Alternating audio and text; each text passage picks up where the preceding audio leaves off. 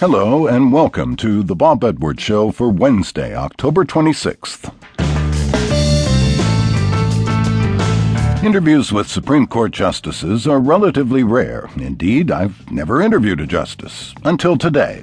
As a rule, they're not a very chatty bunch in public, perhaps because they're concerned they might make a comment that would prejudice a case, or maybe they just don't give interviews because they don't have to. After all, they're appointed for life and don't need to court public opinion.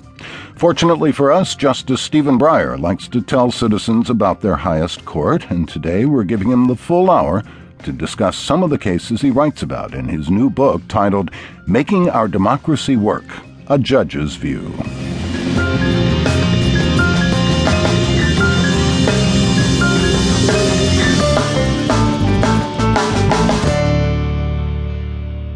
In 1994, President Bill Clinton nominated Stephen Gerald Breyer as an Associate Justice of the United States Supreme Court. A well-respected Court of Appeals judge, Justice Breyer was also a popular Harvard law professor.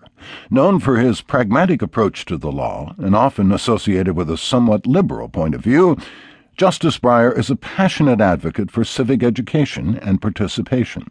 His most recent book, Making Our Democracy Work, A Judge's View, asks questions one might think a Supreme Court justice would avoid, like why does the public follow the court's unpopular decisions?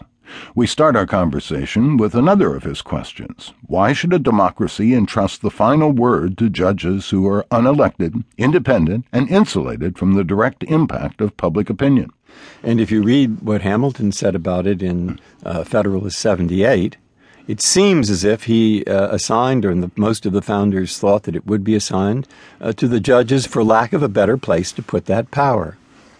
He took out the Constitution by imagination, in my imagination. He looked at the document, thought it was a splendid piece of work, and indeed it is. But then thought that if, in fact, no one has the authority to say when someone in the government goes too far, beyond the boundaries sketched by the Constitution, for that's what it does, it sketches boundaries. If no one had the power to interpret it finally, then we might as well hang it up in the museum. Put it in the National Gallery. Now, that wasn't quite right. It wasn't built, the National Gallery, at that time, but you get the idea. So his first thought was, we better have somebody who has that power to strike aside a law of Congress that goes too far outside the boundaries of the Constitution. Then he said, well, who? If we give that power to the president, he'll become a tyrant. That's too powerful. He has too much power already.